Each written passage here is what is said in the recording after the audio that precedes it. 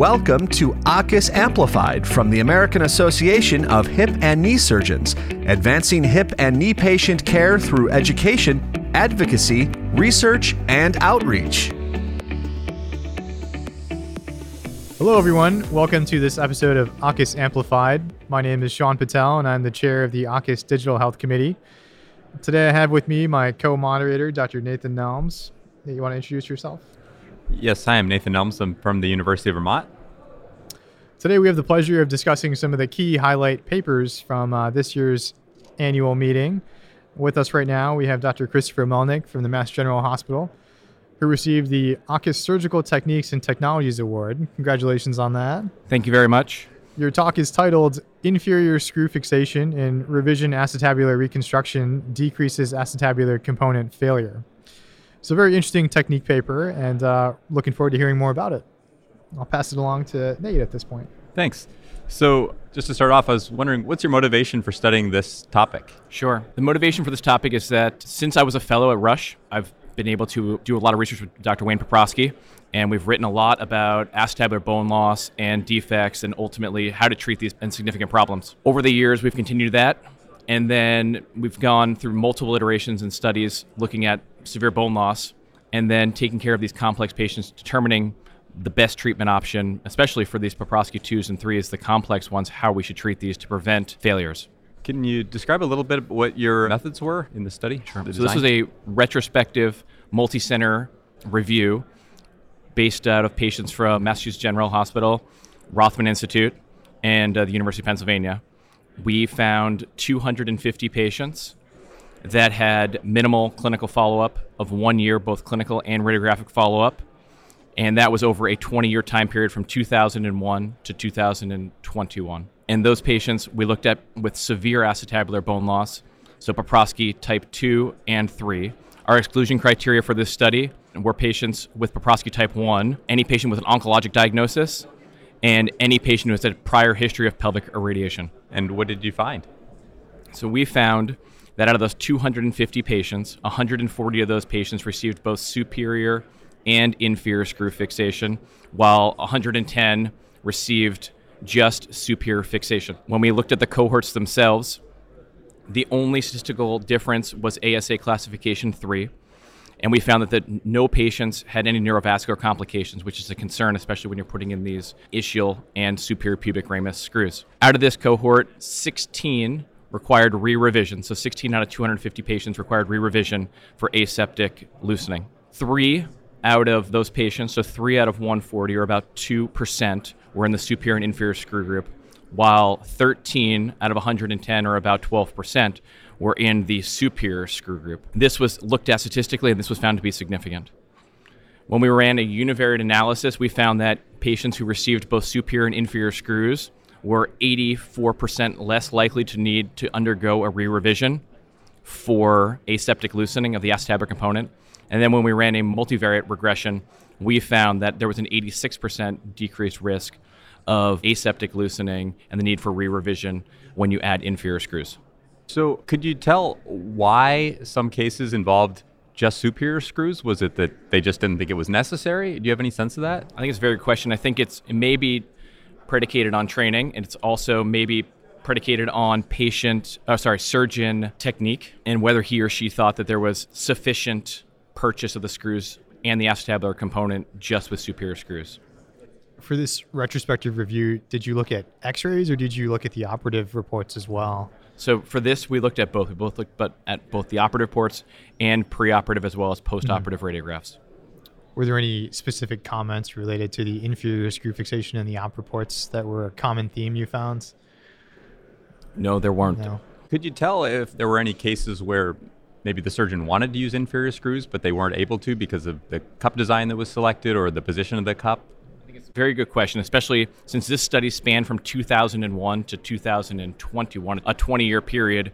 Obviously, technology has improved since then, and there's now companies that offer more peripheral screw holes. Surgeons in the op notes didn't necessarily state why they chose not to, but you can imagine that some, especially the cups that were used in the early 2000s, just didn't offer that potential screw option. Was there a common theme for the mechanism of acetabular failure that was indicating the revision?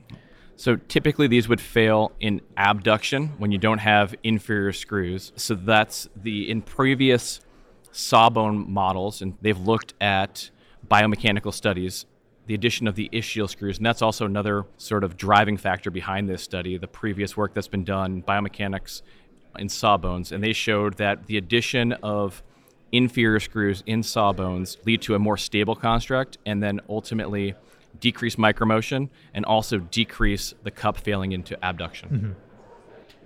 Now, if you had to rank a pubis screw versus an ischial screw, which one do you think is more important? So I think it depends on the case. Oftentimes we still see cases where you see severe ischial osteolysis in the setting of polyethylene wear. In those cases, it would be often very challenging or possibly impossible to get screws down there. And then the superior ramus ends up being a good option. I think for surgeons who are learning how to do this, it's easier to put screws down into the ischium than it is into the superior pubic ramus. And oftentimes, surgeons are more concerned about putting screws into the superior pubic ramus, given the fact that the corona mortis is quite close. Do you have any tips or tricks for placing those screws while minimizing your risk? Sure. So all of these cases I do on a radiolucent table with fluoroscopy. And in the very beginning, when I first started doing them, I used to bring a pelvis in a sterile bag, and therefore I can help understand the overall trajectories of those screws. They were done under fluoroscopy. Specifically for my superior pubic ramus screw, I spent some time in a cadaver lab truly trying to understand the takeoff of the ramus and the overall trajectory. And then in the operating room, I try to place a Hohmann superiorly, a Hohmann inferiorly to understand the anatomy, just punch through the most proximal cortex with a drill, and then use a depth gauge and almost think about it as a pedicle screw finder from spine, where you're trying to check all 5 walls, so to speak, the 4 walls around anything that would be distal to ensure that you're in, and then take multiple views on C-arm to assure that you're actually in bone, both with the canal finder, with the depth gauge, and then with the actual final screw going down. And this was a multi-center study. So could you tell any differences between individual surgeons or individual facilities in terms of techniques or rates of failure? Very good question. At the 3 institutions that we're at, most of us trained under Dr. Poprowski. So a lot of, especially the cases that had inferior screws, a majority of those were done by surgeons that trained with Dr. Poprowski using the same technique. But to your point, not all of those were done by those surgeons, but it seemed as though a lot of the techniques were quite similar. Any technique issues with actually positioning the cup to allow the screw holes to actually be in the correct location? Good question. Overall, oftentimes you need to place the first cup independent. It needs to sit vertical and neutral to allow you to hit your ischial screws and or your ramus screw. And in the severe defects, then you can cement in either a liner and or there's different companies that make a cementable dual mobility liner that can go in. And then you can place those into a more correct position, which is oftentimes less vertical, and you want to increase your anteversion. So for the cups where you're altering the position of what you would like for your abduction and inclination and version, are you finding more success with cups that have pre-made screw holes, or are you using cups where you're drilling your own hole to find the trajectory that you'd like? And what do you recommend? When we first started doing this, we were the first group when I was a fellow to publish with Dr. Poprowski on drilling your screw holes yourself, which is I have to say is an off-label technique. And from that technique, now there are companies that have brought their revision cups to market that have more peripheral screw holes that allow you to obtain similar trajectories than that we were creating on the back table while drilling through the cup. Was there anything interesting about that case? I think was there just one case that failed with the inferior screws? Anything particular about why that case might have failed compared to? So it was a 3B defect that failed. So there were 3 cases that failed. One of them was a 3B defect, one was a 3A, and then one was a type 2. So all severe defects.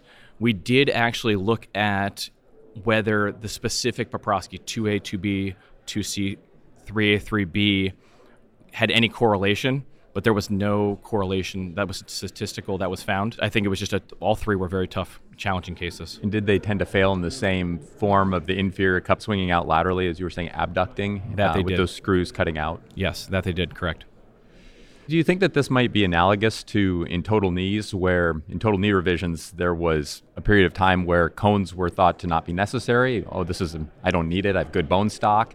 But now cones are being used more liberally. Do you think that perhaps even in cup revisions that you might think, I don't need inferior screws, that we should start considering using them in cases we haven't been otherwise up to this point?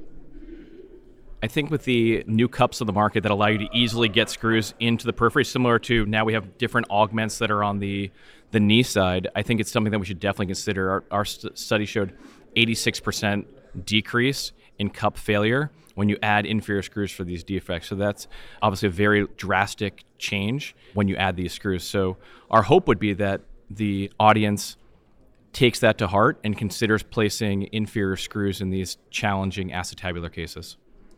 If you're unable to obtain inferior screw fixation, do you alter your post-op protocol, or what would you advise doing afterwards in that situation? Sure. Mm-hmm. Even in cases with severe bone loss with inferior screw fixation, I still make these patients touchdown weight bearing, assuming there's no chronic discontinuity or acute discontinuity present. If that's the case, then I would make them non-weight bearing. In my practice, I would attempt to, if you couldn't get the inferior screw fixation down into the ischium, then I would go and solely put it down into the ramus itself. So I think that this has really changed our practice, and I think you should be able to get one of those screws to hopefully decrease your risk. So currently, personally, I am not leaving the operating room with a type 2 or a type 3 without getting inferior screws. So I've had some cases where the first screw I usually put in is the superior screw as a better bite screw, lock my cup in. If I'm happy with my inclination and version, I'll see what screw options I have inferiorly. But if none of them are actually angling towards bone, then what? Do you take the cup out and try to re-engage just to get that inferior screw, or do you rely on that superior fixation that you feel is good? Yeah. Tremendous question. So when I first started, that's how I was doing it. And I was getting very, very short ischial screws. I've actually changed in all my type 2s and types 3s, putting the cup in and making sure that my first screw is not the superior screw. All my cases now, I do inferior screws first into the ischium before I go superiorly, because I know that most of these cases you're going to have good bone up top. So I will then, if all of a sudden I put my cup in and I'm not happy and I can't get an ischial screw, then yes, I will change my component position in order to be able to achieve fixation. Now, sometimes, to your point, you're not able then to keep the abduction angle that you'd like and or the version, and you have to accept that vertical neutral cup, which I'm okay with, and then I'll cement something in, either a liner or a dual mobility option. How critical do you think that fluoroscopy is to the safety of this? Because I assume there's lots of surgeons that do hip revisions, acetabular revisions that do not use fluoroscopy, but it sounds like that's a large component of how at least you're doing these. Was that true of all the surgeons from all institutions? They were using fluoroscopy to put in their inferior screws, or was that variable? So at least for the majority of the surgeons that all trained in a similar fashion, we all use fluoroscopy to check those screws. As a result, do you have any concerns about the safety of recommending that surgeons widely do this, or do you think everybody should use fluoroscopy to do this as a result? So I think that's a great question. I think especially in the beginning, you should definitely consider using fluoroscopy to be able to check these screws, because you want to make sure that you're not leaving the operating room with a screw that's in a position that you don't think it's in. Well, with that, we'll wrap things up here. Very much appreciate learning about your techniques and your paper. Thank you again to Dr. Christopher Melnick from MGH. And thanks to our audience for tuning in, and stay tuned for our next episode of ACUS Amplified. Perfect. Thank you so much for the opportunity, and thank you for the award. Thank you for joining us for ACUS Amplified. Visit acus.org to learn more about how members of the American Association of Hip and Knee Surgeons educate, advocate, investigate, and perform humanitarian outreach in the field of hip and knee replacement surgery.